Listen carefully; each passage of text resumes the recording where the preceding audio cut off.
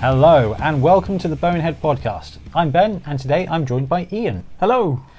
Rich has been distracted by real life and Ian has agreed to return to the show for a bit to help us out. So Ian, can you tell us what we're talking about on episode 26? Absolutely. So we're going to be looking at how to introduce new players into existing leagues and then sort of where people are coming from in terms of joining a club maybe, and different formats and things that can maybe help that. We've also got a bit of a preview of the Tombstone tournament. Yep, so our tournament is on the 26th of October and it's specific horror demon chaos teams. So Spooky. thought we'd talk about that. And then we've also got our usual games, hobby and a bit of a rundown on a star player. Yep, which should be really, really good. Fantastic. Thanks, Ian. Right, let's get cracking. So, first things first, Blood Bowl news.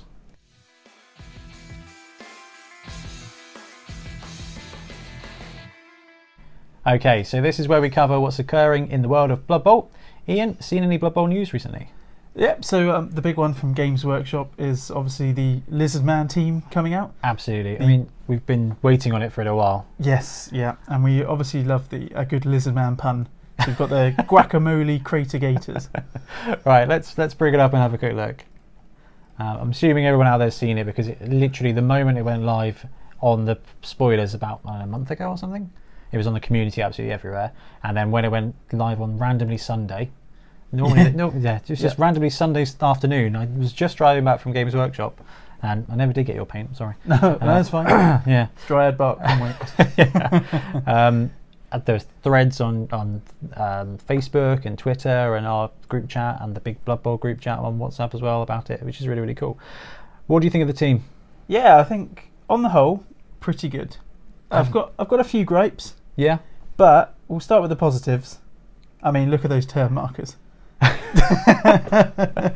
turn markers are amazing with the little slan. Yeah, slan totems are absolutely fantastic. The kind of snake egg balls are a pretty cool touch as well. Cool. I love the tokens. Oh yeah. The Mayan sort of Aztec-y. Yeah. It looks literally like Spanish invaders have robbed these coins. It looks perfect. And yeah, having seen the pitch, yes, which I'm sure we can have a look at in a minute. We'll bounce back to that in a moment.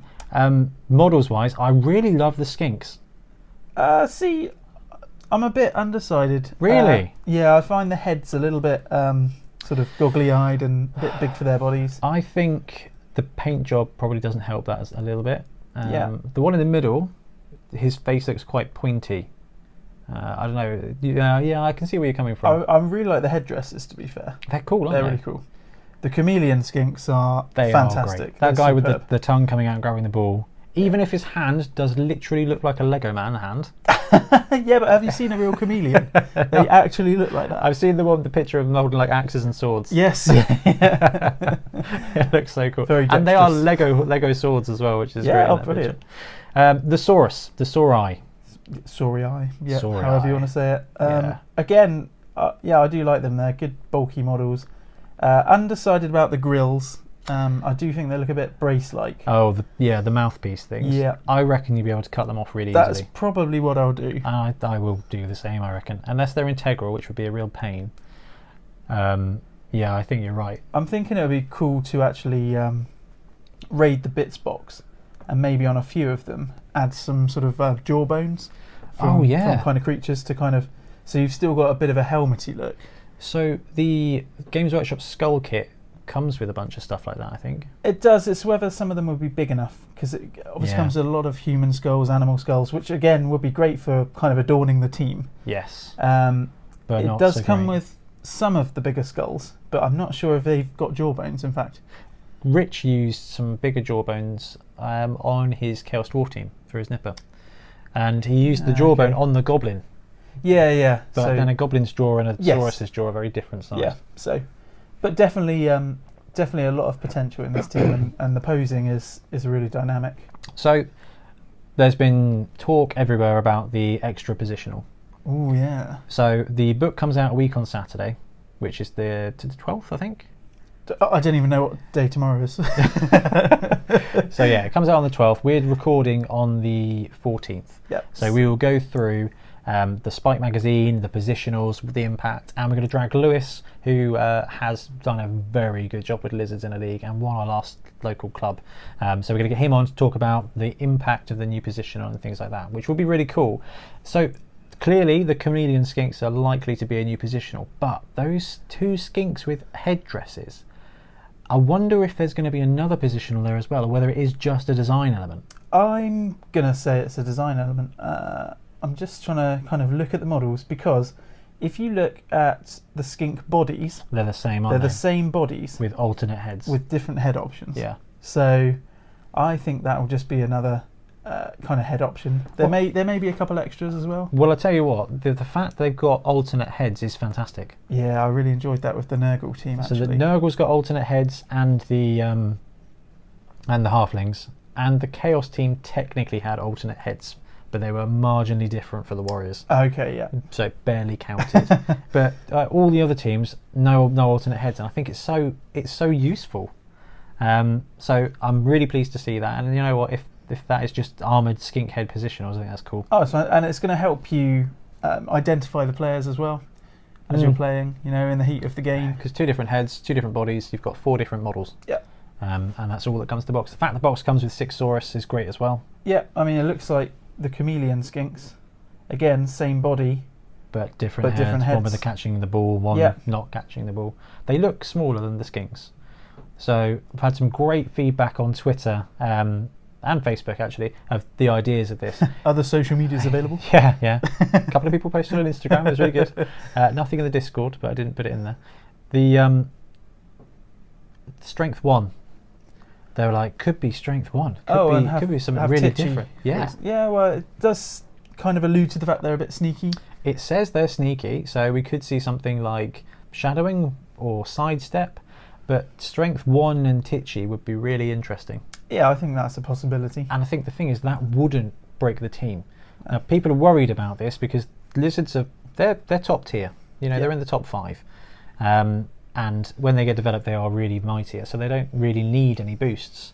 But having that different positional, like the Halfling Hefty, that is subpar, but it gives you a different option. It's an extra. It's cool. Yeah, it's definitely. really cool. And it's great to see the Croxagore from 10 years ago. Yes, you'll need this guy, says the Warhammer community page. And he's the same size as the Saurus now. Yeah, probably, a bit of scale creep going on there. Yeah, not so great. But, I mean, there's so many good third-party models. There are. Even the Finecast. Oh, yeah, Seraphon, I bought that 3-pack ages Croxagores. ago. Lewis took one, Will took one, and I've got one spare. They're still great models. That's it, job easily done. converted. So, scroll down and we'll have a look at the pitch. So, we haven't seen the pitch in its full flat, have we?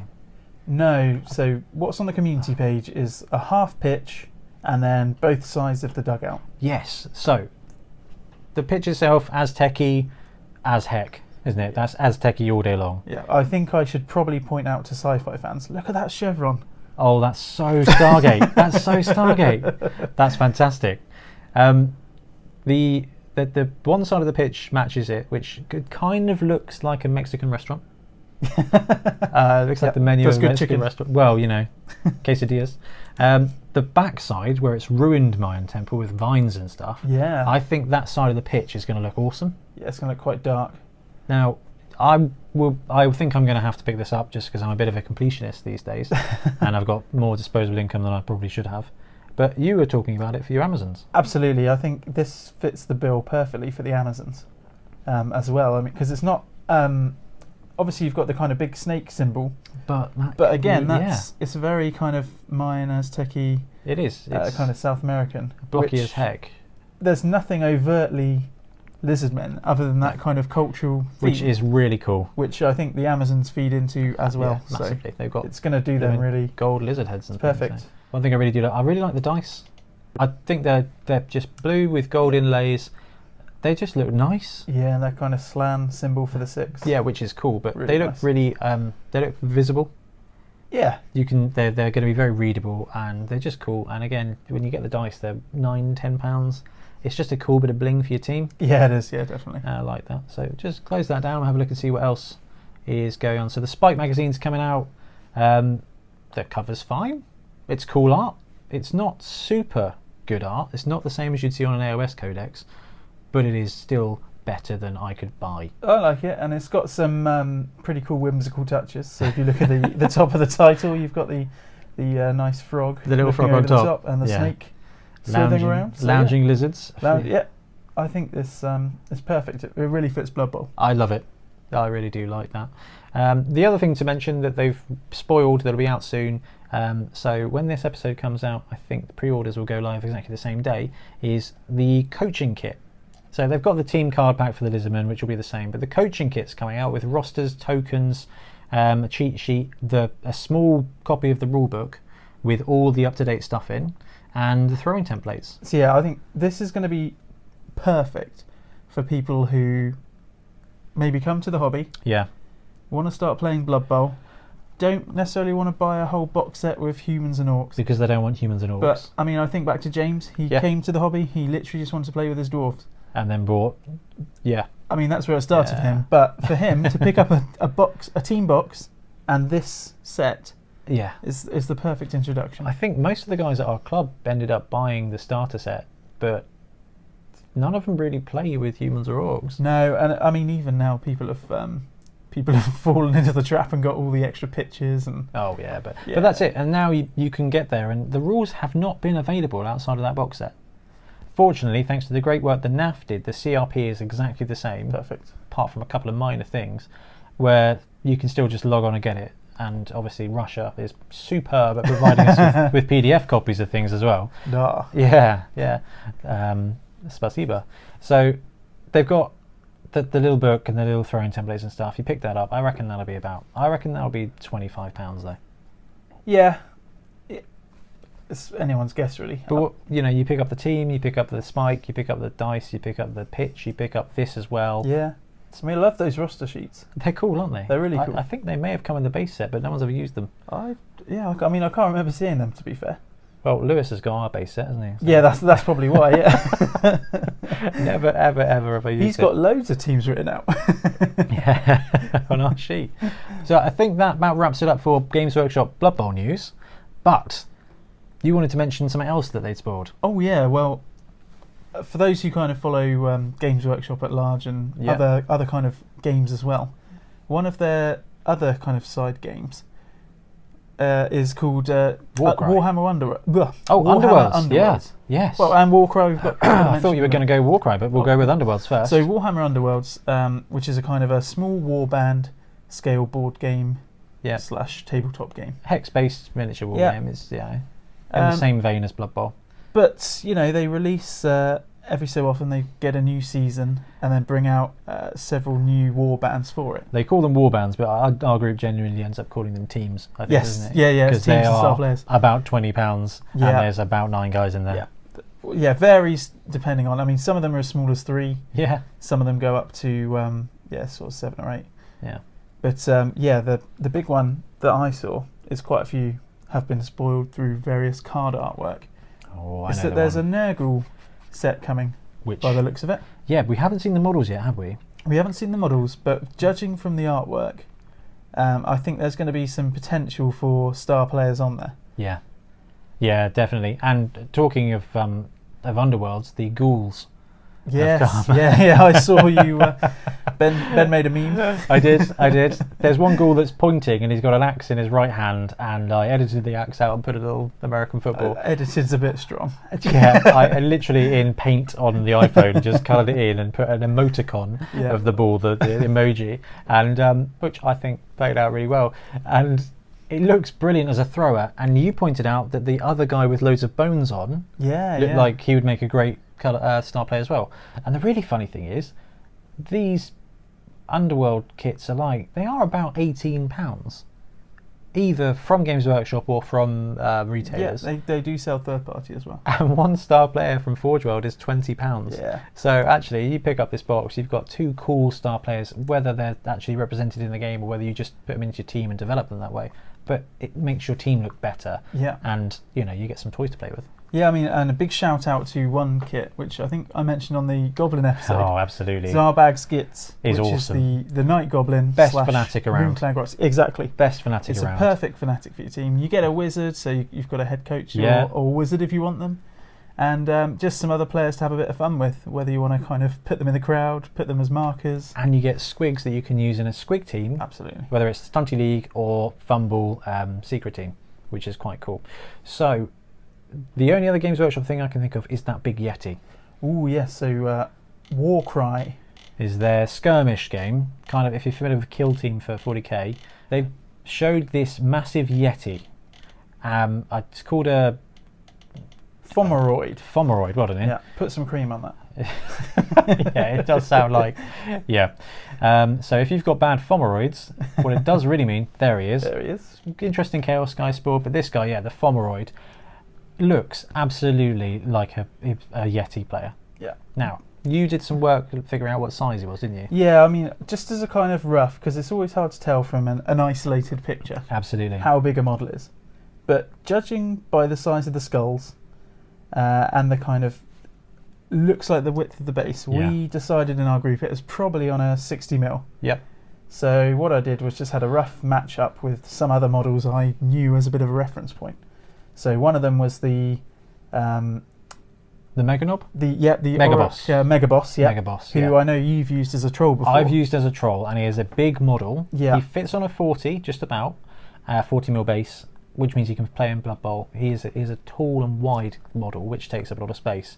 And this guy's bigger. Yeah, I think he's, potentially even like an inch taller. Yeah, and a bit broader. Now, that said, there's plenty of room on that base, so I reckon you can fit this. I'm going to be fitting this guy. You fit a player under his arm? Well, yeah. Well, that's it.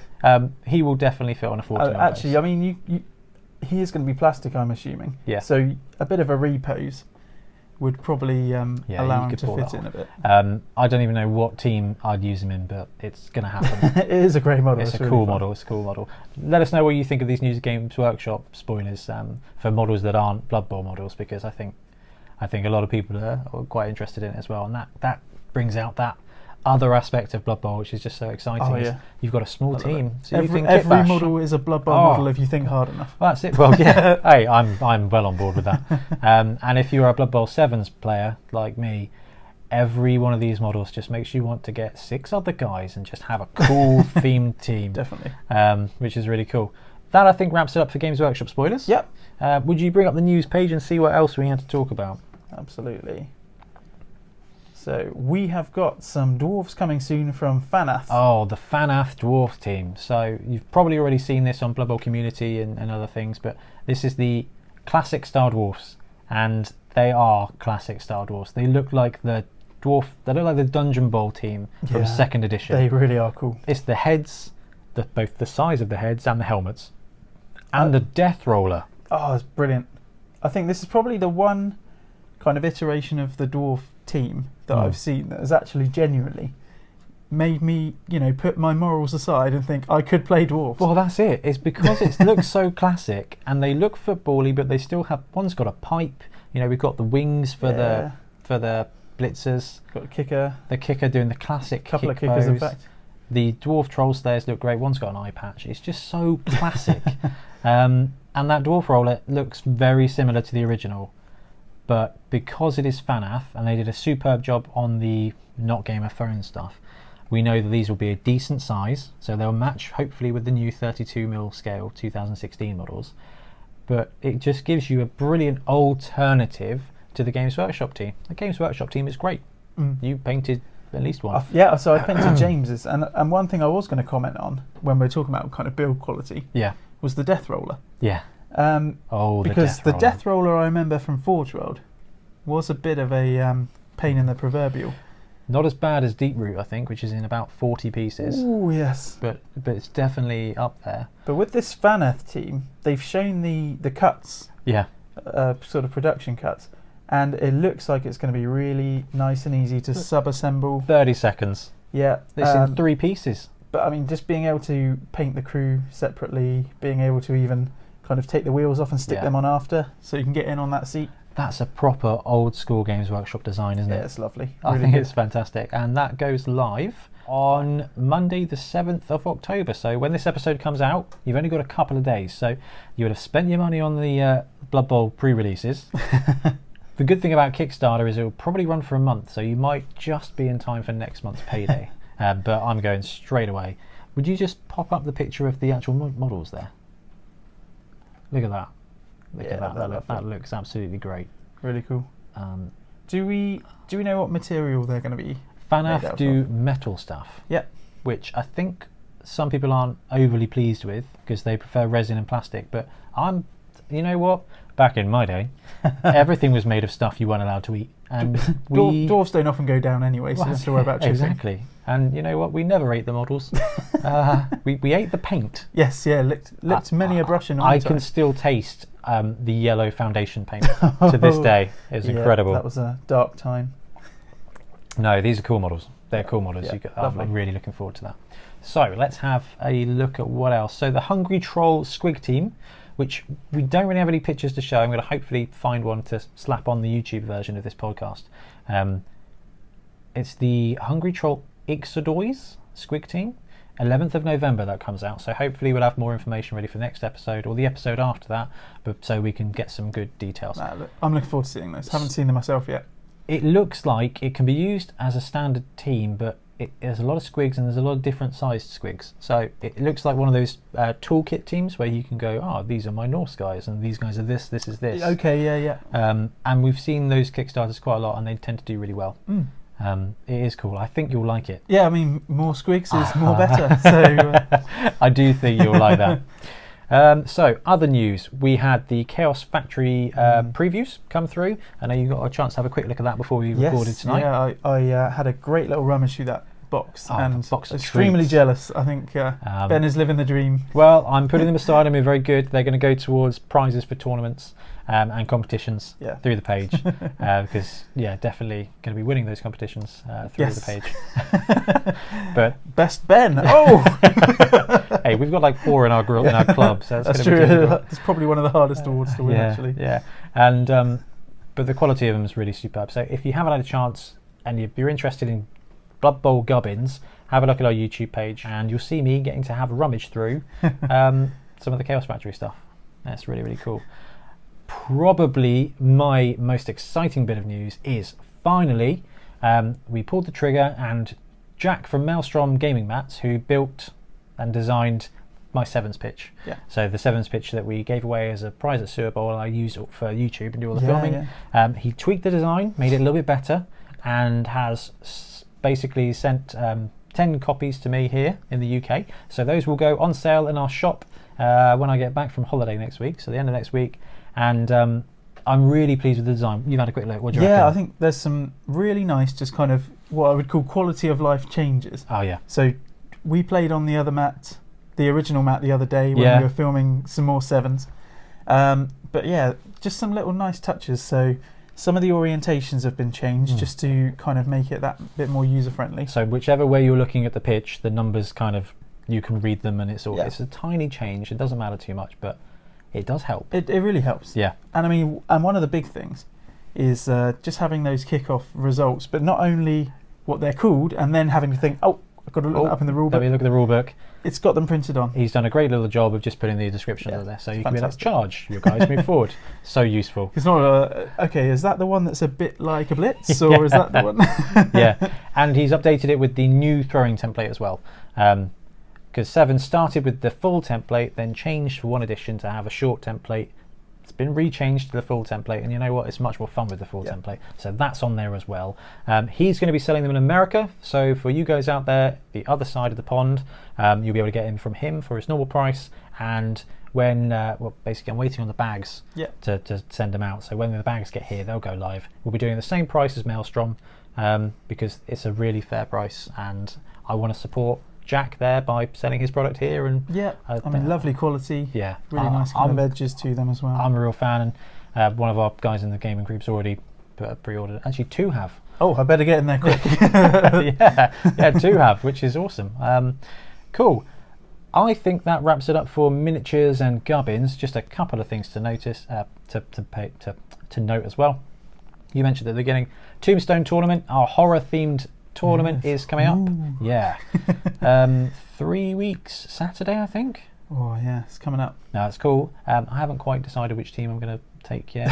You can't make it, can you? Oh, I just seem to have this annoying curse at the moment where something happens to fall on every one of your tournaments. So, Ah. so this year, sorry, for this tournament, I'm going to be up the road but on holiday with the family. Yeah. And I don't quite feel I've got enough brownie points to come away from holiday to play Blood Bowl. It's not like Helen's 7 months pregnant or anything. No, you had AOS events the last 2 times. Yeah. That had kind of been pre-booked. And it's just, unfortunately. That's right. But you were going to take Nurgle. I've got the models and everything, and I've started Hey. building up a Demons of Nurgle team. Oh, that's cool. But I will play them kind of in our secret league at some point. What we're planning on doing is when we finish filming 7 Super Series, Blood Bowl 7's series on YouTube, which Ian helped an episode or 2 Great last fun. week. It was really Really good games. We're going to be doing Secret 7 Super Series. So it'll be Secret teams and Fumble teams. I know. S4. We've gone from S3 to S4. That would be 4S, wouldn't it? 4S, yeah, maybe. Yeah. Well, yeah, technically, Yeah. S4 is a NATO thing. So actually, if you've got those guys on the build, Yes, yeah. Let's get them in. we can get them in, Yeah, and it would be definitely. really good fun. And just see how they do in 7s.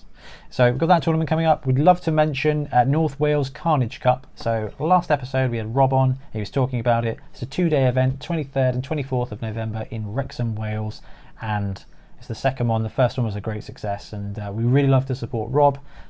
He does a lot for the Blood Bowl community. He's a good guy, and it should be a really good event. They've brewed special beer for it. Oh, wow. I know, which is really cool.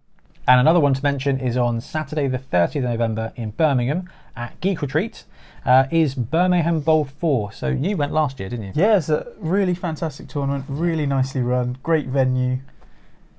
Cool rules set as well. Yeah. So if I remember correctly, as you leveled up your players over the games, So you would get after each game. one would get an extra strength. Yeah. You could get frenzy, and then eventually in the last game, one of them had wild animal. Oh yeah, that was really quite entertaining. Good rule set. I think it's quite similar this year, but can't recommend it enough. And the guy who runs it, Sean, also runs Mana Bowl Stunty Cup and does a great job running both. Last year they had about 30 people at Birmingham, and it was really good fun. So yeah, if you're near Birmingham and you're free that Saturday, I can't remember why I'm not, but get yourself to it, because it'll be a really good event, and get your ticket booked now because I think they're going quite quickly. And talking of tickets and things, the tickets for Beachhead are, which I'm really excited about, Yeah. 32-man tournament at the Bournemouth International Centre. That's so cool. As part of the Beachhead 2020 Games Convention. They'll be going live soon from their website. It's quite a straightforward build rules, but it's all set in Albion, which was an old Warhammer setting. Yes, I remember it well. Yeah. Oh, it was such a good. It was the first So, online the land of campaign. mist and shadows, Yeah. lots of rain, Totally a England. complete tongue-in-cheek Oh. version of the British Isles. England definitely. all day It's long. lovely. The idea is that there's 2 factions on England, and for some reason there's a political disagreement, and no one can decide what to do. Yeah, So completely fantastical. completely uninspired by the real world. They're bringing in Blood Bowl teams to compete, and whichever side's team gets it. So cool rules set. I really like it, and you get to use fen beasts, which are swamp trolls essentially, Yeah, made fantastic. of the earth. So quite cool. Have a look at that. That's on our website, and we'll put out everywhere when tickets go live. But yeah, that wraps it up for news, and we'll move on to hobby. Okay, so hobby. This is where we talk about games we've played, things we've built, things we've bought. So Ian, we'll start off with you. Been playing any games? Yeah, actually. So I've had a couple of games recently with my rather ill-fated Nurgle team. Oh, the Nurgle team. Yeah. Yeah, so actually both against Rich, against different teams. But over the course of those games, he's managed to kill my Beast of Nurgle, or Which is Rot Spawners. he's now called. Awful news. Yeah, it has decreased my team value by quite a lot now, so bring on the inducements. Getting all the inducements. Yeah, and obviously Rotters are just so easy to beat around. And Or with Decay, they just fall apart. But they're 40k? yeah, they're really cheap. Which should benefit. And if you kill a guy, you get a chance of getting another one, do you? Is it chance or just It's not even a automatically? chance, it's just Oh, automatic. brilliant. You just get another one, Yeah. Yes, which is quite fun. at the end of the game. So Yeah. you can't actually use it. They're not as good as zombies, which you get immediately. Yes, yeah, that's it. But still, I think it's really thematic. Oh, and actually, I've grown quite attached to the ones with little injuries, but they're all good fun. So yeah, but I mean the upside is that my bloaters are slowly levelling up, and they're the ones that I kind of really want to get to that. They're such a slow build team, Nurgle. Yes, yeah. But the thing is, because they're tier 2 normally or tier 3 in the World Cup, they do get a ton of skills, which means you get that hop, skip and jump, and as soon as all your bloaters or Nurgle warriors have block, it's a very different game. See, I'm playing a bit more casual. I'm going for funsies for this team. You've gone for the glory and the SPP farm. Yeah, so I'm not going for block straight away, because Yeah. I thought anyone can give them block. Yeah. So I'm going for things like Mighty Blow. Well, you know what? There's an age-old argument of Mighty Blow versus block for those, whether it's Chaos Warriors, Black Orcs, Nurgle Warriors, Saurus. Yeah. Because Lewis said when he ran his Lizardman team and he gave them all block, and he was like, you know what? Let's do this properly. And he was like, I kind of regret not going for Mighty Blow because you just level up quicker. Fun, it is fun. But it is less consistent. It's that risk. Oh, I should also say, one good outcome was that one of my Pestigores is now Agility 4. So that's huge. Just having a really good ball handler on the team. That is good. Is that his first skill? Yes, that was his first. Yeah. So he's going to get a couple of touchdowns. He'll be leveling up again. You can start building whatever you want. Yeah, that's great. Because Edge 4 Blitzer with horns, Edge 4 Strength 4 Blitzer. He's a vampire that won't kill the rest of your team. Having played one of our Sevens games recently, I've actually really come to appreciate Wrestle. It's great, isn't it? I think at some point, not on the ball handler, but on another player, I'm going to try and get Wrestle. Well, you ran Beastman with one of them having Wrestle. Yes. And that Strength 4 Wrestle was really good. Great for harrying the ball carrier. Yeah. So good. Yeah, no, I like that a lot. Blood Bowl games wise, you've mentioned 7 Super Series, and that is all the Blood Bowl I can say recently. And you know what? Well, it's been so great. Such a kind of rich experience, isn't it? It's so fun. So I think I've managed to jam in like 4 or 6 games doing the recording since I last recorded the podcast, and they've all been so much fun. And I cannot recommend Sevens enough. And if you want to have a look, check out our videos on YouTube, or just go to our website boneheadpodcast.com, and there's a big link there that says 7 Super Series. But the thing I've been really enjoying about it is the skilling up.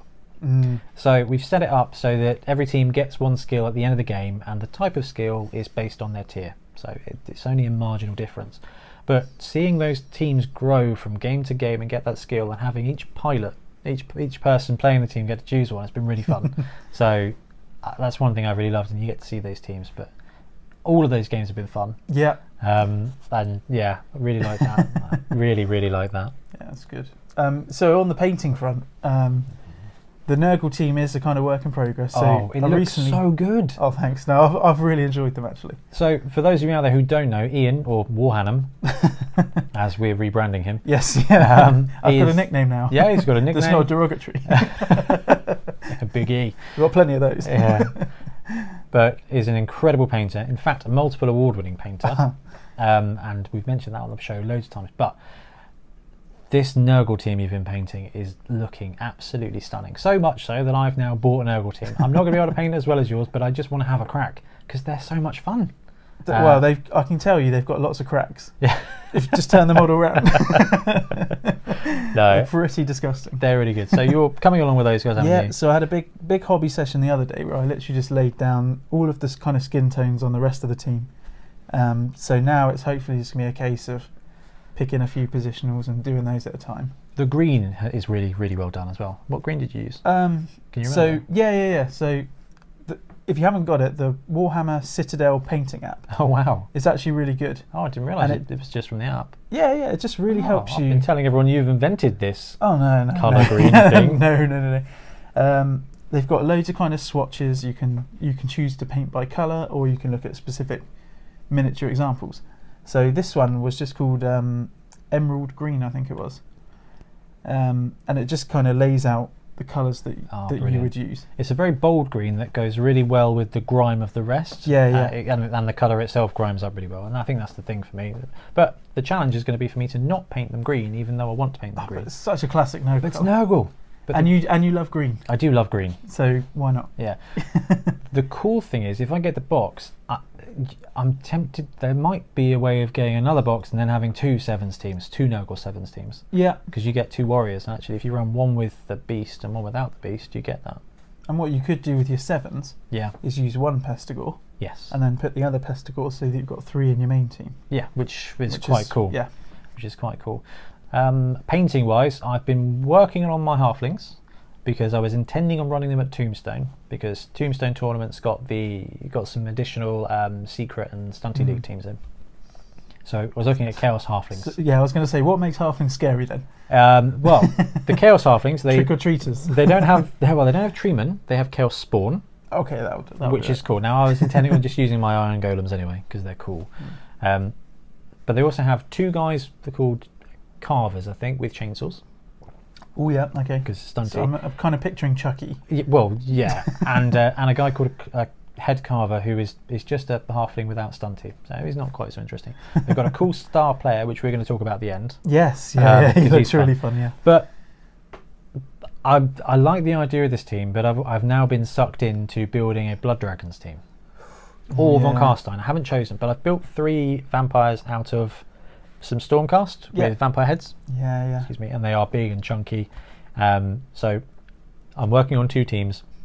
Haven't decided which one I'm going to take, and the tournament's in 3 weeks.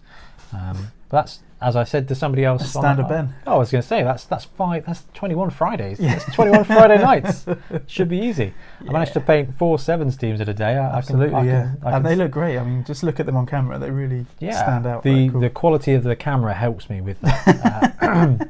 The shaky, I've painted really well for a D-Day landing, but it does it. Buying anything on the list? Well, obviously the Lizard's coming up. Oh yeah, of course. So the pitch is definitely on the list to go with the Amazons. I'm sure I will pick up the team at some point as well. Because you get the 6 Sauruses, it is a £20 team. Yes. Even with the price hike, you get it. I think they're still about £20 through Goblin Gaming or Entoyment or something. It's not much. No, so a team for that amount is a cool project. I mean, that's kind of how it started with Nurgle, isn't it? Yeah, exactly. I like the look at them. Didn't know really much about them playing wise. Still don't. Disturbing Presence is cool. Yeah, Disturbing Presence is really cool. Yeah, I'm going to be on the plane when the pre-orders go live, I think. So I'm hoping that someone in the group can just chuck my order on with them. Sure they will. Yeah, that's cool. That and the Fanath team is going to be my hobby budget and a little bit more, I think. But they're just worth it. They're just really worth it. Lovely. I think that wraps up everything hobby-wise for me. Cool. On to our first topic.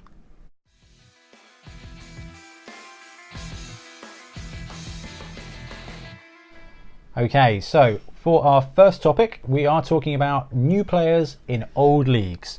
So as Ian mentioned at the beginning of the episode, how do you bring new guys into your league that you've been running a while? Whether it's just new players to the game, or just new players to the local scene. And we're at a point in our local league where it's really terrible. We keep getting new people joining and want to play Blood Bowl. Such a burden. And it is about 2, 3, 4 a season now. Yeah, we've done really well with kind of uptake actually. It's so good. It's so good. More Blood Bowl is more better. Absolutely. And more Squigs is more better as well. I know you've got that in. None of them have joined, unfortunately. Maybe next it would be Carnage.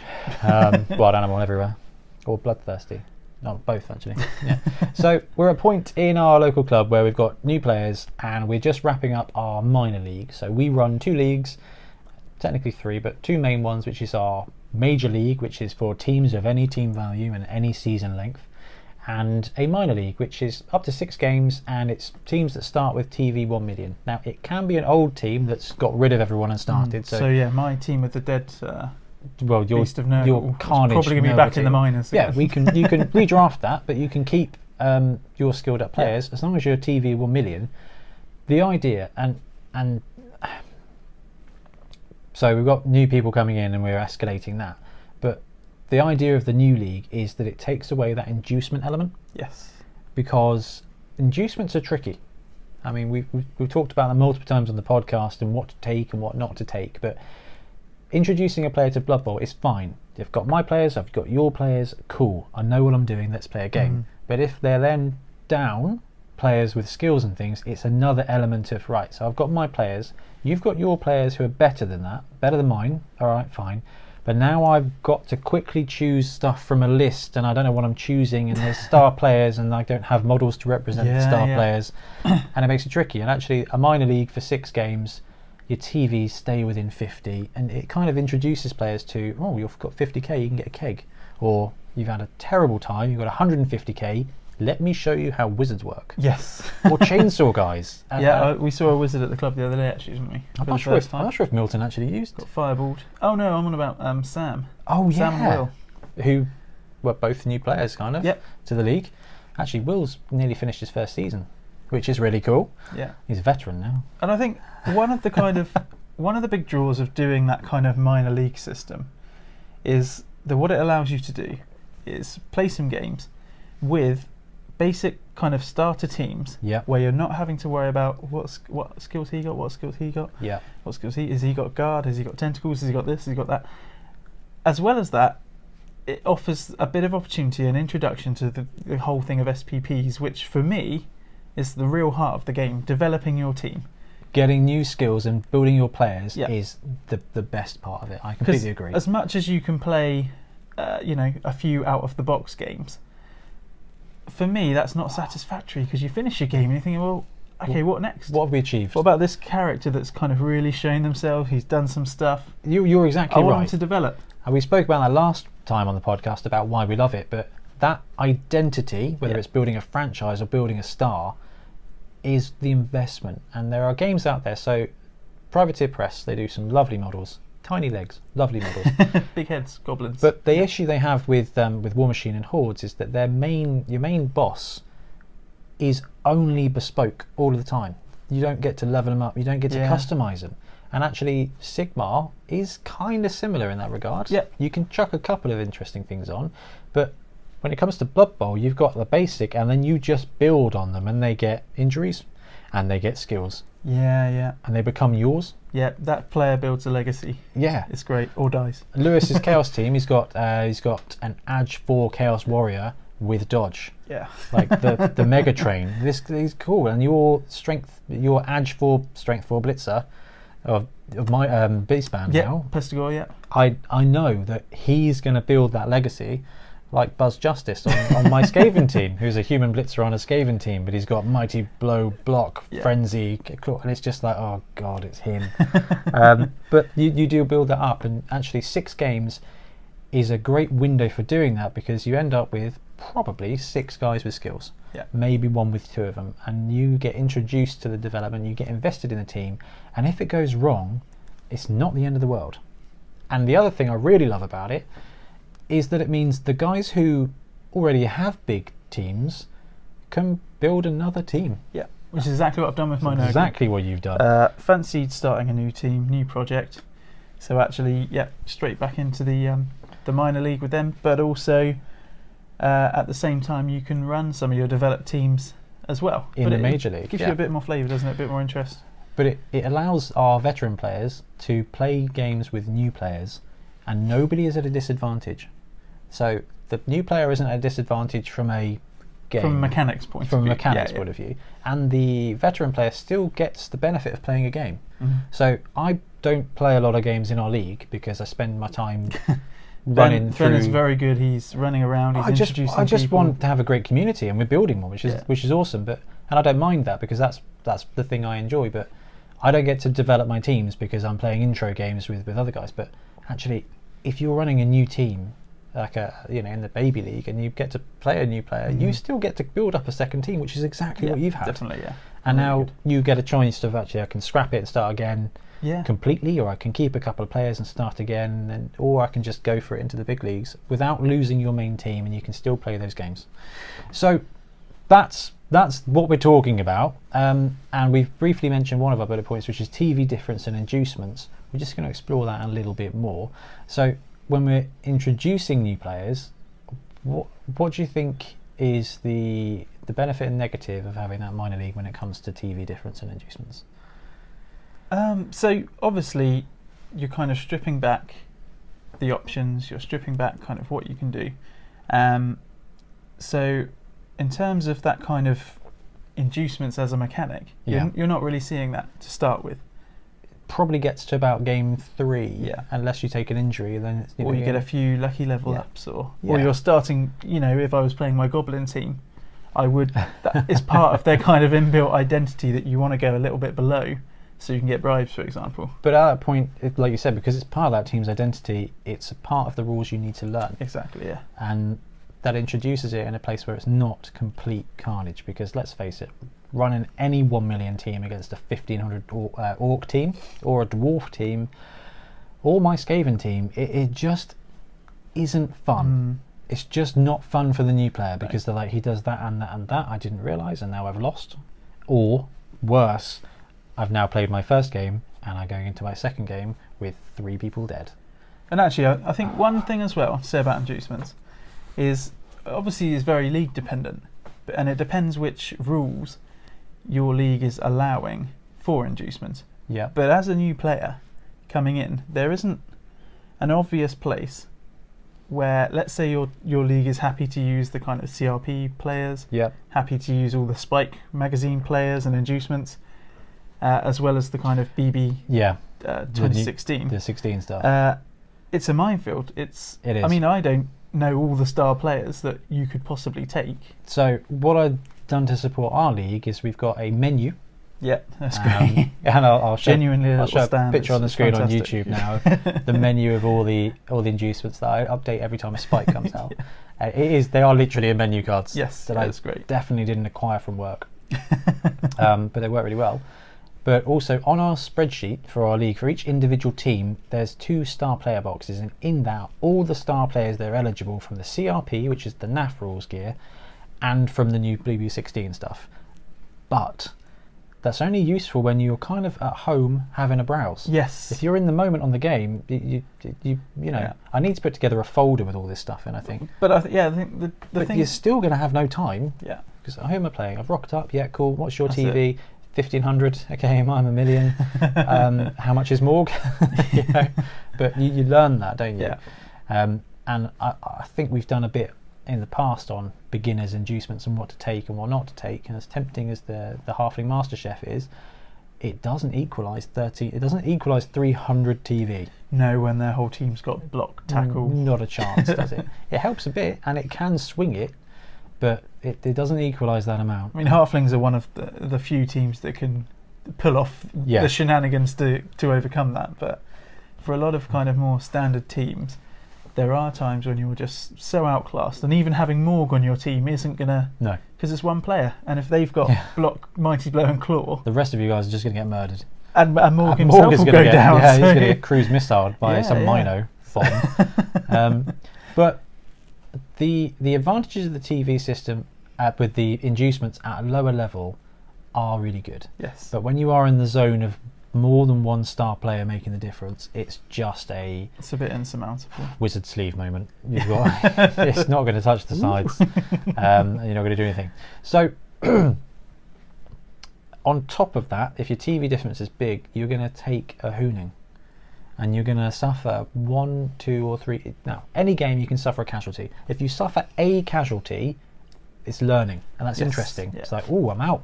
So we mentioned Will, one of our local gamers. He's in his first minor league, and bless him, he's doing really well with his Lizardman team, and he's going to be pre-ordering as well, which is quite cool. Nice, yeah. But he's had 2 games now where his Crocs has missed a game, and he's okay with it because it's part of the challenge and the story, which is really good. I imagine he'd want to quit if that was the Crocs and 3 Saurus. Yeah. And that's the difference. Yeah. Between playing an equal team and they got lucky and they killed my guy.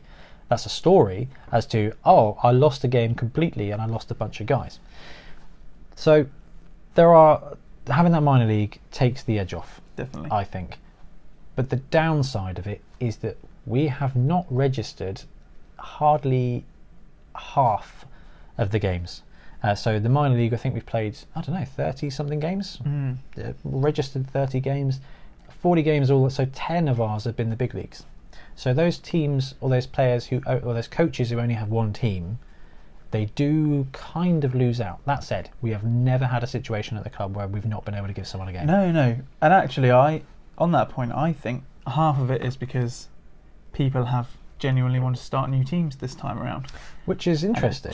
And I think with seeing kind of new faces and stuff as well, people want to enable that. Yeah. And be able to give people a game. And we're going to have Lewis on next episode, but he's been an absolute sweetheart at just coming to the team with his major league and us saying, actually, we've got a new player. Can you run Dark Elves or Halflings? And he's had a great time just running random teams and playing some Blood Bowl. And actually, that's another thing for clubs to really consider, is just having some stock teams that you can just get out and do an intro game with, or even a league game, so that the player gets the benefit of levelling. We're very lucky with that. We've got some, thanks to you, and we've got some beautifully painted. So the humans, the orcs, and we've got some spare teams that we can bring along any time to teach some people. And I think that's really important if you've got a club or a league and you want to bring these new players in. While you do lose traction on the big teams and the big names, you build your community, and I think that's more important. I think as well, what is important to remember is people are always going to go to a club, go to a league for different reasons. Yes. And I think we're just at the place where we're more about, at the moment, building the community. Yeah. I know when we first started off, I've changed as well in kind of my outlook in the games. You've yo-yoed. I really have, because I came in and I was like, okay, humans, I want to get really good at them. And, I was doing pretty competitively with them. You did really well. Won the first league. Yeah, you won, second in the next league. Yep. And then I thought, okay, it's time for a change of pace. I'll play some goblins. Exactly, and never really got back up to the dizzy heights. I mean, the Amazons did pretty well. Amazons did really well. Yeah. I think I pegged you out for the the finals. Skaven, That was due to the way the league was structured that time. Yeah, that's the way it goes. It's kind of an evolving thing, and I think it is. It's always got to keep growing. And I'm sure once we've kind of wrapped up the minor league, once we've finished the other bits and done all our playoffs, we can have another discussion and say, well, what do we want to do next? What works well? What can we do next? Do we need to have another kind of bridge league between? So we're going to run a short minor league up to Christmas. Yeah. The Christmas Bowl, which is literally just going to be, because we've had 2 or 3 new players who rock up who want to just start a league. Yeah. Actually, over a space of 2 months, we can get 4 games, I think it is, either 4 or 6 games in, and we're done by Christmas, and that is it. And then we've got the new year to either choose to just go big into the big league with everybody and drag them along, or to then go, actually, you know what, another minor league is what people want. And that's one thing I think I've learned, is that having those smaller timescales, while it can mean that some players can't complete, it means that all players can compete. You should coin that. There you go. Get a t-shirt. More phrasing, more better. TM. You did it. Yeah.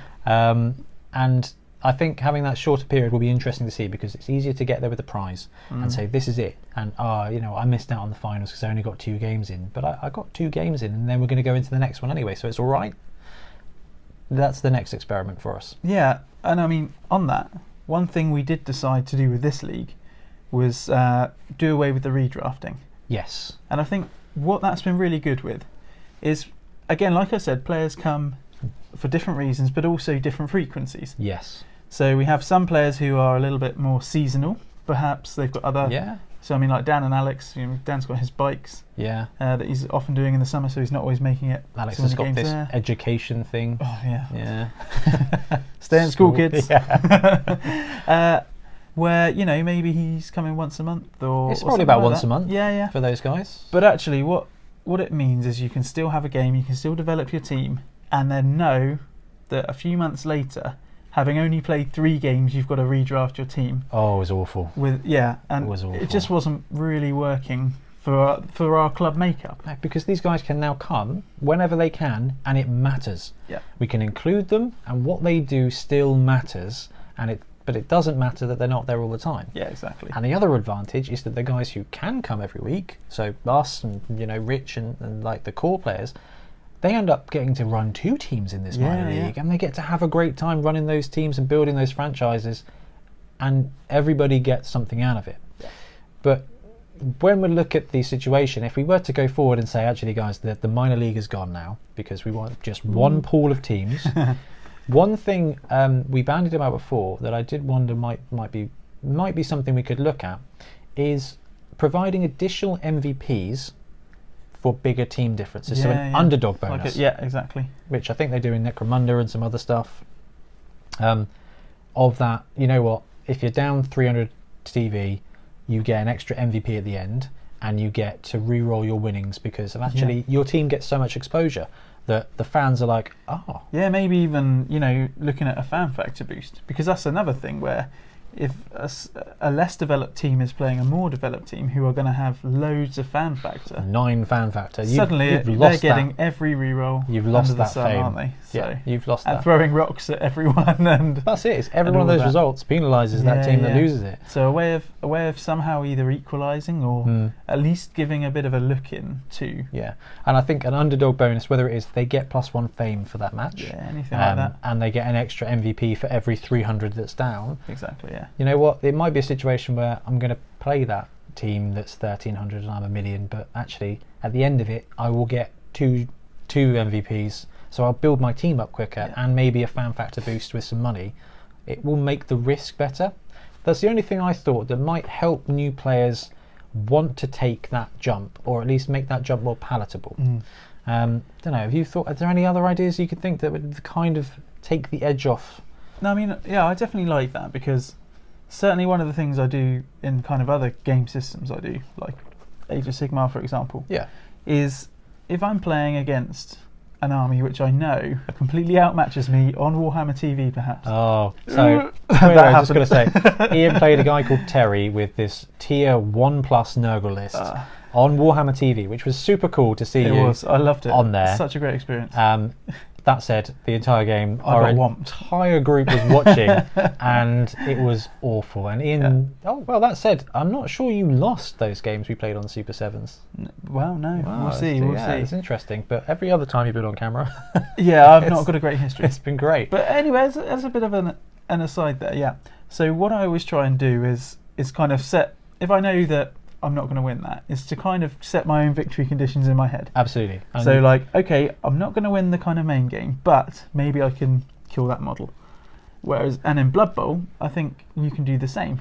I'm not going to win, but actually if I can get this guy a touchdown and this guy a completion, I'm at the point where I could level them up. Exactly. And I get 2 MVPs, so I could chuck that in and that in.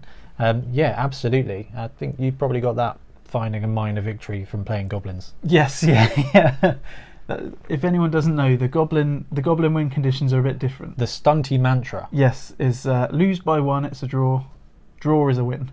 Well, I think if you win, you've won the tournament. Yeah. It doesn't matter. If you draw, it's a win. Yeah. And if you lose, it's a draw. Yeah, that's it. And if you get stomped, then it's a loss. Yeah, fair enough. But you're exactly right. It's like, I knew I was gonna lose, but I held you to a draw. So it's tough when you get held to a draw by a stunted team. So maybe just kind of putting a few little enticements in there, like you say, extra MVPs, perhaps some kind of winnings bonus. Yeah. Some things like that, which will mean a catch-up mechanic. Yeah. If you know that your chances are pretty slim at actually winning, it gives you something else to focus on. Yeah. And means that you come to the club and you still have a positive experience. That's the important thing. Positive experience and get something out of the game, especially for leagues. And I think that covers all of my bullet points. Is there anything else you wanted to add on bringing new players into old leagues? I think it's just a case of look around your clubs, look at the people who, are really good at bringing new people in and actually introducing them to the game. Because it's not everyone's forte. Some people play hardball and they want to play hardball. And that's what they get out of it. That's it. Their evenings are limited. Their is a time's puzzle limited. to solve. They come and they want to play for the win. Exactly. So I think, just have a chat amongst your local community and actually say who's happy to maybe spend a few sessions running kind of more basic intro games. And I think those players naturally you find them. Yeah. and they'll volunteer, because there's nothing worse than giving a new player a really bad experience, because it doesn't help anyone, does it? No. My final thought is that Blood Bowl 7s is a superb way of a brand new player into Blood Bowl. Yes. Now, if you want to roll a regular league, they're going to have to play at least one practice game with full Blood Bowl before you go into the league, I think. But if someone's never played Blood Bowl before, running that 7s game really gets them in. And we've seen this with Will. We brought him in, and his first game was 7s, got to learn the mechanics, got to play a game. The guys who come in and learn full Blood Bowl, you tend to only get a half in. Yes, yeah. And Milton, again, who's been on the show and been on the podcast, he played a sevens game against Nathan, who, to be fair, plays 40k, never played Blood Bowl before. They got that game done. Nathan pulled off the win, and now he's like, Blood Bowl's great. And it's not because of the win, but you get to see the full game. Yes. Yeah. And one thing I'd love to do more in our club is those level ups, advertise them a bit more, I think. Yeah. Because that's, like you pointed out right at the beginning of this topic, that's one of the most exciting things about Blood Bowl, is developing that. And actually, I think I'm going to try and find a way to do a newsletter or something with players' skill ups. Yeah, so we give can a little see. profile. And that's it. Like, rundown. Ian's got an Edge 4. Vestigor. Yeah. Oh, that's cool. Yeah. That's interesting. What's his name? What's his stats? We could do that for player stats or something. That'd be cool. Just be cool. Good gypsy cool. I mean, as a final point. Yeah. Obviously, like I think what you said about Nathan, he's coming from a wargaming background. Yes. Now, I think on the whole, I could be wrong, but most people who come into Blood Bowl, or most people who've come into our club, have come from another wargame and have some experience of tabletop games. Yeah. But if that's not the case, if you're introducing someone who hasn't ever touched the kind of hobby at large, or been into board games and that sort of thing, you've always got in the core Blood Bowl box, if you look at the beginning, there's some little training missions which actually just take you through incredibly simply kind of what is moving, and you're doing it with a couple of players at a time. Yeah. And actually, there's nothing wrong with that, because you've got to kind of come and meet people at their level. Yeah. There are a couple of other great tools for that. One is there's plenty of Learn to Play Blood Bowl on YouTube. Yeah. There's the Blood Bowl game, Blood Bowl 2, PC, PlayStation, Xbox, DS, and iPad. We'll get those players caught up on the rules real quick. So we've got another guy, Sam, who's in our club. He's played a load of BB2. Yeah. He gets it. Yeah. And it's awesome. No one really needed to teach him. It's just like, I need to learn how to play tabletop, because there's this dice thing that just happens automatically. Yes, yeah. But actually they're like, I get it. That's what that does. Yeah. And we're very lucky to have all that access to help get people over that basic. But I still think sevens for the first game. Superb. But that's because I love sevens at the moment. So that's cool. Lovely. Thanks, Ian. That was good. Let's talk about our next topic now.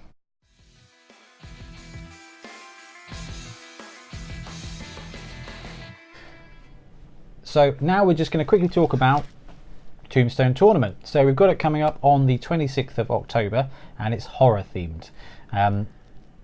I know we've already said Ian can't make it, which is a shame. Yeah. But we're still going to talk about what he could have won, or the team he could have run. Well, I'm not saying I would have won, but you know. Well, when we look at the team, I could have bought. Yeah. So it's a horror themed team, which means only some of the ordinary teams can be taken, but they've kind of been replaced by some secret league and some stunty league teams. It's our first time banning some teams, so it'll be interesting to see how that affects attendance. That said, we've already got 8 people signed up, which is really, really cool. So, Ian, would you bring up the team list, please? Absolutely. It's the one at the end, I think. There we go. Okay, cool. So, regular teams allowed. We've got Chaos, Chaos Dwarves, Chaos Renegades, Nurgle, Khorne, so all the Chaos scary people, Khemri, Necro, Undead and Vampire, and all the undead people. So we've got demons and we've got dead, which I think is very horrible. Exactly, yeah. And there can be some arguments made for some of the other teams, but Rich in particular wanted to make sure this was as horror themed as possible. That said, we will pay attention, and if we run it again next year, we might just open it up. Yeah. But the real juice is the Secret League and Stunty League teams. So on our website, on boneheadpodcast.com, we've got the Tombstone tournament page, and in there is the rules pack, and in the rules pack are the links to these teams, which are very, very cool. So the Secret League teams, we've got Blood Dragons, Demons of Khorne, Demons of Malal, Demons of Nurgle, Demons of Slanesh, and the Demons of Tzeentch teams. We've got the Ethereal team, which is all ghosts, which is a really cool build. We've got Kar Sabar, Lamian, Liberas, Marak, Necrarch, Numas, Resetra, Strigoi, Undead Pirates, Von Carstein, the Were team, and Zandri. So there's about 6 undead skeleton teams. Yeah, really cool, like different themes, slightly different takes on undead, isn't it? Yeah, some of them are garbage. It's really, it's really interesting. One in particular, and that's the Bar, is just the most tier 3 team you've seen outside of a stunty. It's really bad. And talking of stunty, there's a couple of 3 stunty league teams that we want involved as well. Chaos Halflings, come on, it's just Chaos Halflings. It's so great. cool. That's so cool. The Nurglings team, which I know is the one you were interested in taking. Well, it's a toss-up between Nurglings and Demons of Nurgle. Okay, cool. But I do have a lot of Nurglings. Yeah. So, and the Horrors of Tzeentch team, which is very cool. Everybody's got throw teammate, basically. So it would be interesting to see if anyone goes for that one. We did a tiering, and the tiering is based on win percentage, which lines up with what the original tiers were. Can't remember what it was. I think it was anything worse than 40 or 45 was tier 3, and anything 50 or above was tier 1. So we stuck with the normal tiers for the normal teams. The Secret League, only Undead Pirates and Bar are tier 3, and the Stunty League teams are just tier 3 all day long anyway. There's some cool tier 1 teams in there.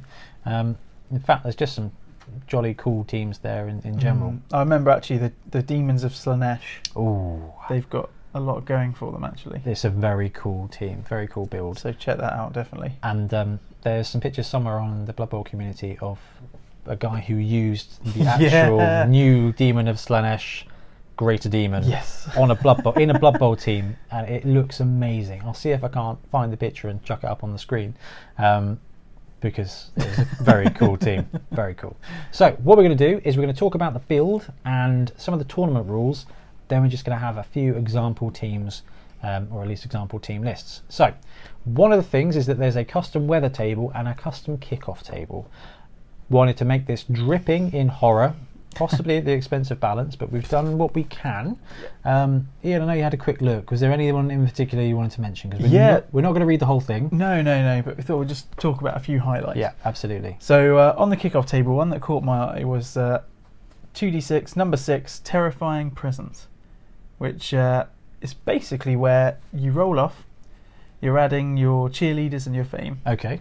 And the winner gets to choose either their team or the opponent's team, and basically retreat the whole team one space back. That's cool. It's actually really strong.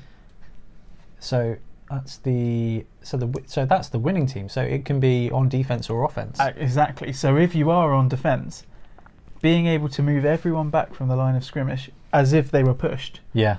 So presumably you can go into either of the 3 normal push squares directly back towards the line, or is it straight one back? Square directly towards the okay, end so zone. just the centre. But it stretches that pitch. Yeah. So it can protect your players, but also it can make them a whole movement square extra to the end zone, which could be game changing. But also, it's I like the theme of that one.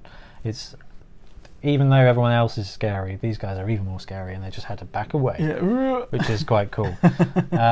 Ghostly Winds, I think, is one of my favourites. So would you have a quick read of that one? Yep, so Ghostly Winds, a haunted wind, spears its way through the stadium, pushing players and the ball alike. Roll 1d8 for direction, then move all players and the ball 1 square in that direction, as if by a push result. So I like that one because it's very similar to Flush Floods, which is the one we had at Super Bowl 7s. Yes. In that everybody just got moved, and it really can affect the game. Now in 7s, because there's only 7 guys, we had it so that everybody randomly got D8'd and they went in different directions, and it could mess up or really benefit you. On this, everybody gets moved by a wind, and it's a rule that we're going to be using at Beachhead as well. Yeah. Because it is really quite interesting. So on that point, yeah, it says as if by a push. Yes. So if you are unlucky enough to have your player on the side of a pitch, on the touchline, you are gonna get pushed off. Yeah. So as well as watching out for Frenzy Trap, watch out for that. And at Beachhead, it's both coaches roll a D8. Ooh. And it's both effects, because you're playing on cliff tops in Beachhead. So super windy. Cliff tops of Albion. So you've got to be real careful that if that result comes up, off we go. So it could be quite cool. It worked really well at Super Bowl. Yeah. And it was really fun to have that shake up. I think anything that kind of disturbs your planning It's good fun. Yeah, but you know it can happen, so you Yes. can balance it out. Any more on there that took your fancy? Well, I think of Chainsaw Massacre, obviously a good one. Max Spleen Ripper decides to pop Jump into the game and have a crack at a few shred players. someone. Yeah. Full Moon Curse is quite cool. One player on each team chosen at random are affected by the Full Moon Curse and receive Frenzy and Claws for the remainder of the drive. Yeah. That's quite. That could be interesting. It's nasty. But we try to write these in such a way that they don't over benefit one player compared to the other. Yeah. As we've seen other tournaments do some horrible things and they lose a reroll and stuff like that, and it can be a bit punishing. We want to punish everybody. Really. Yes, exactly. Everybody equal and hopefully they have a fun but horrible time.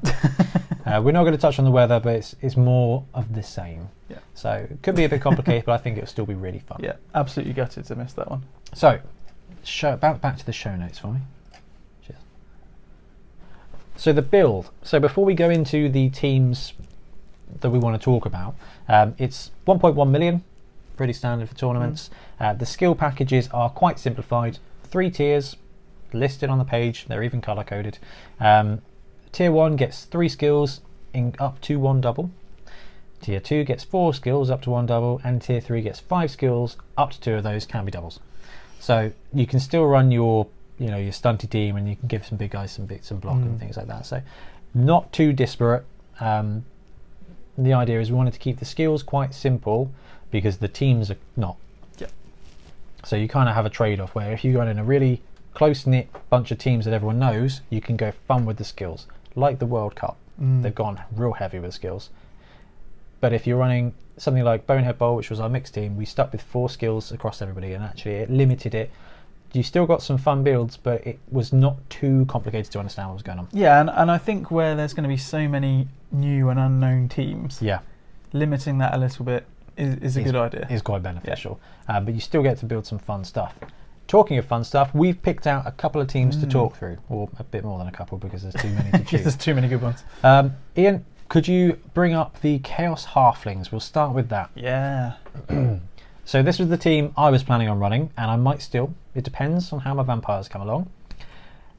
Because I've got that halfling team that hopefully you guys have seen on 7 Super Series, which are halflings with chaos heads, and they just look really great. And I was like, that could be fun. These guys have got 0 to 16 halflings, 5236, dodge, stunty, right stuff. But instead of costing 30k, they are 35k because they get mutations on singles. Yeah, you don't often see that 5k in there. No, it's the Stunty League. The Stunty League has got 5k increments, whether it's stars or positionals. There's a couple of funky rules in there, so you'll see Secret Weapon in a minute when we come to it. Yes, I was going to ask you about that. But they get mutations out on a regular, so you can have a Chaos Halfling with 2 heads. Oh, I reckon, having some prehensile halflings. so people can't dodge away. But 2-headed halfling dodging everywhere on a 2+. Really cool. That's quite good. That's or horns. Blitzing strength 3 halfling for the win. Yeah. So they've got those positionals. They've got 2 chaos spawn up to 2. So 5528. So what's that? That's a slightly less armored ogre, isn't it? Yeah. 5528. They are 140k each. Loner, wild animal, frenzy, horns, mighty blow, thick skull. So at that point, it's a Minotaur. It's a funny one though because it's also, as you can see, throw teammate. Yeah. But always hungry. So it's also part troll. Yeah. With the regeneration. And it's got regen to keep it in the game. So they're 140. So it's a really interesting positional. Wild animal though, throw teammate, always hungry. These guys are rubbish at throw teammate. Because to do a throw action, you can't declare a blitz, so it's going to be a 4+ with wild animal. Yeah, yeah. And then they might eat them. But you get 2, so it's quite interesting. You do get 2, but obviously if you fail the one, that's your action gone, isn't it? Exactly. So it's a really interesting team. Yeah. We've got 1 head carver, which is 5236, right stuff, dodge, no stunty. So he can be thrown, and he gets general on a single. But at 60k, it's quite expensive, and you can get 1. And I think it's really just to have that one player that can take block on a regular who is slightly tougher. Yeah, that's an interesting one. I'm not so sure, but the carvers are where the fun is. Yeah, for 60k as well. 60k, yeah. It's not that great. No. But the carver, 0 to 2, 5236, dodge right stuff, no stunty again, which is cool, but we have a chainsaw. Hooray. So 70k, you can have up to 2 chainsaws on the team. And like Ian said, they've got secret weapon. They've got secret weapon 7+. So these teams that are from the Stunty League, they use the, gosh, I don't know, 3rd or 4th edition Blood Bowl rules, which was where different secret weapons were rated differently. Yeah, okay. So like a punch dagger. So if they're more subtle, yeah, not going to get caught as easy. So at the end of a drive, when someone would normally get sent off, the other coach just has to roll 2d6 and get equal to or over that. Okay. So at the end of any drive, these carvers are going to get sent off on a 7+ on 2d6, which is 54%. You've got pretty good odds of staying on then, really. It's great, isn't it? Yeah, yeah. Now, this team is designed for Stunty League, so it's Stunty on Stunty action, where everyone's armor 6 and strength 2, so chainsaws are chainsaws 4+, are fun, yeah. 3+ even. Now, the cool thing about the Stunty League teams is they come with about 5 or 6 or 7 Stunty League star players, which is where the build comes in. So my build at the moment for Chaos Halflings, I think I'm only running 1 Chaos Spawn, but I'm running Thundershout Gristle Gnasher. Say that after a few. Oh my god. I Talked about him actually a couple of episodes ago. 5629. Loner, Bonehead, Thick Skull, Multiple Block, Mighty Blow, throw teammate, stand firm, always hungry. So he's always hungry as well. Yeah. But you get that throw teammate with a Bonehead. Yeah. But also strength 6 mighty block. Multiple block with mighty blow. Yeah, and against stunty teams. Yeah. That are only obviously getting the +2 on the multiple block. Yeah. Against his strength 6, he's gonna. He's a beast. But even against regular teams with strength 3, you're still getting 2 2-die blocks. Yeah, it's brilliant. Which could be you chuck him on the line, punch, hopefully make that difference. And if you need a throw teammate, you've got a slightly better odds than the Chaos Spawn. There's a few other cool players, and one of them is called Mincemeat the Mad Butcher, and he's the one we're going to talk about at the end of the show. Yeah, because it's a very cool start player. So Chaos Halflings is probably my leading team at the moment. I know you're not going to be able to make the tournament, Ian, but you started building one, didn't you? Yes, yeah. And we'll talk through that now. So yeah, I have started building a Demons of Nurgle team, which is all sweaty, nurgling demon. Yeah. Horribleness. I was sort of not content with my my mortal Nurgle team. I decided to bring in some demonic reinforcements. Oh, but they go so well together. I know, yeah, and I'm going to be able to use quite a lot of the same kind of painting techniques. Yeah. So whilst I'm in the groove of painting disgusting things, I may as well. If you're painting one team, you might as well paint 2. Exactly. I mean, these are just such a characterful team. So your 0 to 16 option is Nurglings. Yep. 20k, 5126. They've got the kind of usual right stuff, titchy, stunty, Nurgle's Rot and Foul Appearance and Dodge. But the big one for them. This is so good. They come with Guard. So these guys are 20k. They're Strength 1. They're Edge 2, and they're Armor 6. So they are garbage. They're titchy, so they're dodging around on a 3+ everywhere, which is cool. They've got Foul Appearance, so you have to roll a 2+ to punch them. Yeah. And they've got Dodge, so if you do punch them, they're slightly more likely. But they gang up. So you've got like 10 of these guys, and they're just getting +1, +1, and you're being run over by a bunch of Nurglings with a bunch of Strength 4 blocks. If you get ganged up on, you're going to get hurt. Yeah. And obviously, then the next positional, who they're going to be really good at supporting. 0 to 6 as well. 0 to 6 is the Plague Bearers, who aren't too dissimilar from, say, Saurus in some regards, in that they've got Strength 4, and you can get 6 of them. Oh, these aren't they? They look like bloaters. So they've got 5, 4, 2, 9. Yeah, thick skull. Sorry. Although I imagine their skin is a little bit kind of rubbery as well. I imagine their skull's that hard. Thick skull, regenerate, foul appearance, disturbing presence, Nurgle's Rot. So yeah, you are right there. Very similar to bloaters, but they've also got that thick skull as well. So do bloaters have regenerate as well? Yep. Oh, they do. So they've just got that thick skull upgrade. Movement 5. I think the Nurgle Warriors are movement 4. Bloaters are only 4. Yeah. So for 20k more, you get regen and an extra movement, and you can have up to 6. Yeah, and I mean, just imagine having them with the Nurgling guard support. A couple of Nurglings on there. Quite formidable, I reckon. They're basically strength 6. Yeah. So in this tournament, the Demons of Nurgle team, I think, was tier 2. So you would get 4 skills, one of them could be a double. That means you can have 4 Plague Bearers with block, and a couple of fun skills chucked on there, maybe reserved for the big guy that we'll get to in a minute. But 4 blocking guys with armor 9, and then, you know, then these guard minions surrounding him. That's such a fun team. Yeah, it's great. Have you got the Plague Bearers for this? Yeah, I've got the Plague Bearers. You've got them? Yeah, Oh. I've got 6 of them. Oh, sweet. I think I've got 8 or so Nurglings. Yeah. And then the next step is just looking at what I can use for this next player, which is the Great Unclean one. So 0 to 1 for this. So yeah, 200k. His stats are 3, 6, 1, 10. So a fast treeman. It's Yeah. a treeman with move 3.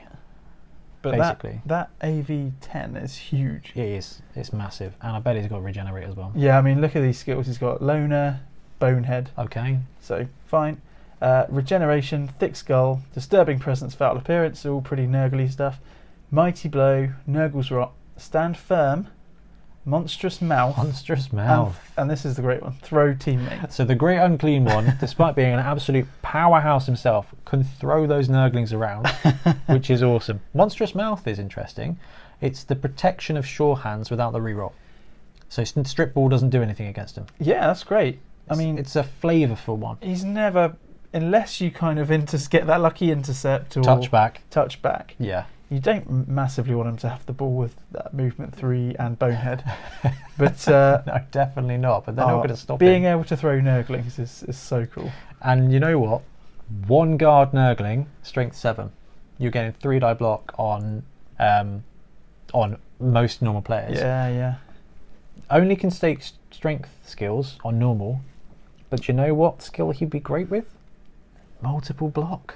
Yeah. Multiple block with those Nurglings who've come with integral because guard. you apply that afterwards, don't you? So. Yeah. So you know, I'm blocking twice at strength 4, but I got 2 guards there, so I'm actually back up to strength 6, and you know, it's just brutal. I mean, they do have an agility problem, this team.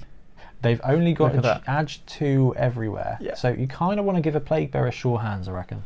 Yeah, or something that's gonna, because that's another interesting thing that seems to be a bit of a missing thing, is that they don't have mutation access either. No, they don't actually. That's quite interesting. Which you'd maybe expect, but I suppose as they're kind of they've already got apparitions of the warp, they've kind of got enough gifts from they're already soggy. from Grandpappy. Yeah. It's still quite cool. Reroll 70 and star players are just straight chaos for that. That's such a cool build. Yeah, I love that team. Did you budget for an Unclean one in your build, or were you not sure? I've played around with quite a few, but actually I think just a really good Plague Bearer Nurgling combo, I think you're right, is pretty good, because I think the Great Unclean one is very characterful, so I will get one for the team. Yeah. But in a tournament setting, I'm not sure he's going to really pull his considerable weight. I think a Great Unclean one model would be just one of the Nurgling swarms. Yeah, the stack of Nurglings. The stack of Nurglings could be cool for that That'd model. be cool. Preferably throwing one of them. And you know what? At a 1.1 million build, you just get 5 free Nurglings. So you could probably build a pretty big team with that. Yeah, that's you have very a big cool. bench which you'd need with those stats. That's very cool. So we're going to talk about one more team, and this is the runner-up, or at least the other team I'm building that I'm not sure what to go with. Blood Dragon team. So it's a vampire team, but the Blood Dragon bloodline were warriors. So these guys were slaughterhouses in Warhammer. Yeah, they're the kind of martial discipline. But they are heavy plate armor. So they've got 0 to 16 thralls, 40k, 6337 thrall, standard guys. They can also take up to 4 zombies, 40k, 4328 regenerate. The idea being is actually you buy 2 or 3 of those, you chuck them on the line, they just take those punches. So yeah, once they've sucked the thralls dry, they bring them back as zombies and put them on the line. But the cool thing about this build is you get 0 to 2 Graveguard, which are whites basically. They're slower than whites, but you know, 80k, 5329 regenerate blocks. So you do get 2 armor 9 blockers, and then up to 6 Blood Dragon vampires, who are 100k, movement 6, movement 6 are strength 4, agility 3, armor 9. So your normal vampire, but they've lost an edge, gained that armor. Yes. Makes sense. And they go into the detail of how this team was built and why they were built that way. It's like they're not any less agile than vampires, they're just wearing heavy plate, which is fair enough. Yeah, it makes sense, yeah. But they come with Regenerate, normal, Hypno Gaze, which is going to be less effective with Edge 3, so it's only working on a 4+. Bloodlust, standard for vampires, but they come with Mighty Blow. Strength 4, Armor 9, Mighty Blow, and then as a tournament, you can chuck a couple of block and you get a couple of Strength 4, Movement 6, Mighty Blow block guys. That's what was tempting. And you've got those couple of slow blitzers to support. It just seemed like a really interesting build. Yeah. They get standard vampire stars, but I don't think you're looking to take star players in this build. You're just looking to take 3 vampires.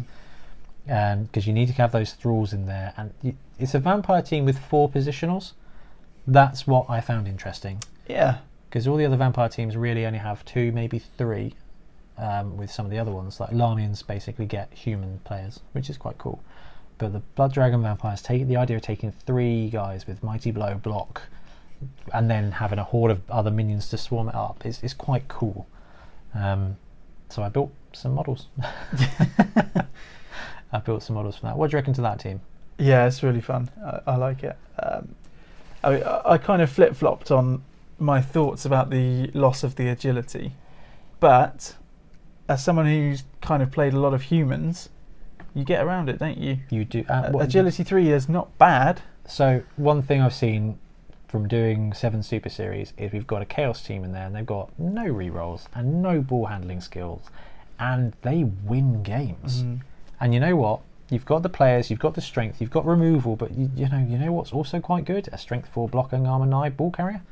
Because Mighty Blow. Yeah, actually it takes a lot to blitz that. Yeah. And I think they'll do quite well. I don't think they will be a powerhouse. I don't think they are. They are rated as tier 1, but that's for league play. Tournaments, I don't think there's nothing there that makes you think, man, these guys are unstoppable. But I do think they would be competitive and they would give a different game, which is quite interesting. Yeah, I'm guessing they're very dependent on the skill ups you give them. Yeah.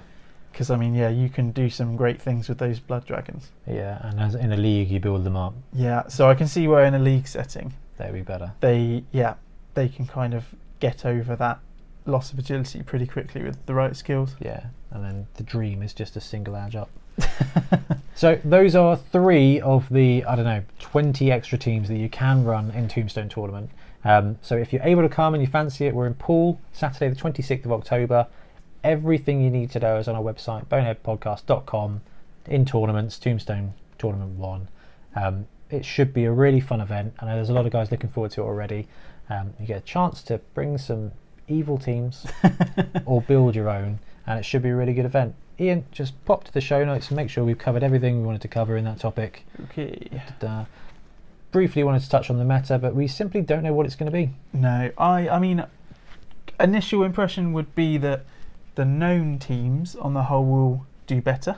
Yeah. You know, like you've got your Chaos in there. Yeah, I think Chaos will be quite strong.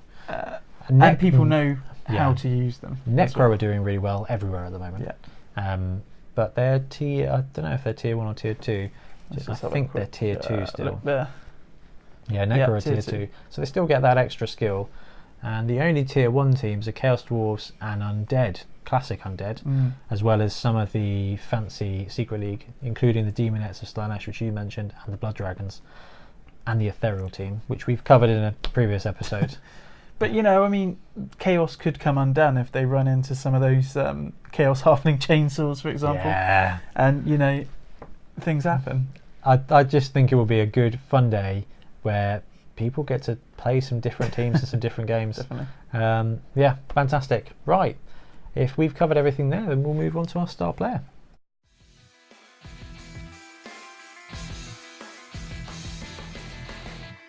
Right, our star player, who is eligible for a couple of Stunty League teams, but for Tombstone he's eligible for the Chaos Halflings, and he fits with them just right. It is Mincemeat the Mad Butcher. So this mighty dude is a halfling chef that's just lost his mind, and right. So he's designed for the Stunty League. Stunty League is a fumble derivative of Blood Bowl where it's just a bunch of teams with strength 1, strength 2 players. It's like, if you like playing Stunty, you will love the Stunty League. Yeah, I love some of the teams in there. Like, you've got the kind of Fey teams. You've got the Fey team's cool, but the Squig team. Oh yeah. Which I ran They're very whimsy. It's a very whimsy league. Oh, it's fun. Great set of it's teams. So fun. Really good. Yeah. So he's designed for that environment.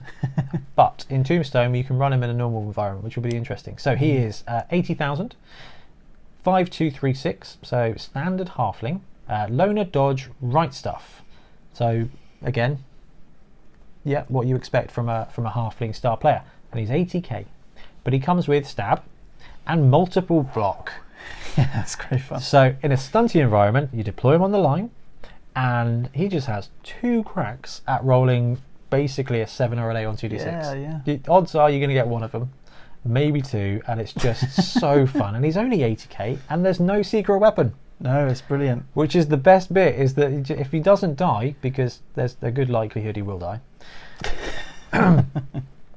you can still risk having him on the line. And because he's got multiple block with stab, that strength bonus, which you mentioned earlier, just doesn't happen. No. So he's just stab.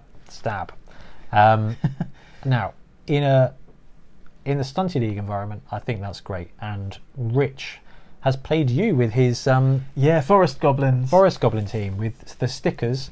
Yeah. And I don't know if they've got multiple block or they don't have multiple block. They've all got stab. Oh yeah, you played him with your goblins. Yeah, I think what was it, his first stab was against one of my trolls. Took it out. Oh my gosh! So, great, turn 1. That is brutal. No troll. So yeah, that was. So, but I think it's one of those things where it's all about just rolling the dice. And the more that you can roll the dice, the more that something is just going to come off. What was it that the manager of Games Workshop used to call it in Southampton? It's the law of more. The law of more, which is basically every Orcs play with. Anyone who plays Orcs is familiar with that one. Multi-block and stab. I mean, you've got him on the line, and even if there's 2 AV7, AV8 players, still worth you've got a decent enough chance of downing one of them. Or he just pulls it off and just goes for it. Now 80k is not a lot in a 1.1 million team build. Nope. I think he's cheaper than a Dark Elf Assassin. I think they're about the same price. So that is cool. And multi-block stab is something that we will probably see at Tombstone with the Ethereal build, where they're wraiths, banshees, wraiths. Somebody has stab. And there's at least one coach that's planning on giving at least 1 multiple block on it, which again is going to be really fun. So for 80k, he could give that team that just like, oh, what's happened? Oh, my line's gone. It's a chance, isn't it? It's just having that. Now he's strength 2, but he does have dodge, so there is a chance he can survive. I mean, yeah, in all likelihood, he's likely to pull that trick off once and then go down. Yeah. But if you get one of those players down and another one can come in and blitz the other one out the way, and you can protect him. I don't think he can play for that Nurgle team. But having all those guard Nurglings around would be awesome. That'd be brilliant. So yeah, that's our star player. I'm hoping to take him to Tombstone unless I give up and go with the vampires. But it's such a good modelling opportunity as well. Lovely. That wraps it up for everything we want to talk about today. So Ian, thank you so much. It's been an absolute pleasure for joining us tonight. and no, it's been good fun. And hopefully we'll have you back on the next episode. Yeah, hope to be back on soon. Yeah. Wonderful. Guys, thank you very much for listening, for joining us, for watching, if you've watched it on YouTube. And come back next week where we will have Lewis with us to talk about lizards. Ooh. Yeah, so it should be good. Thanks very much for supporting the show, and we will catch you next time. Cheers.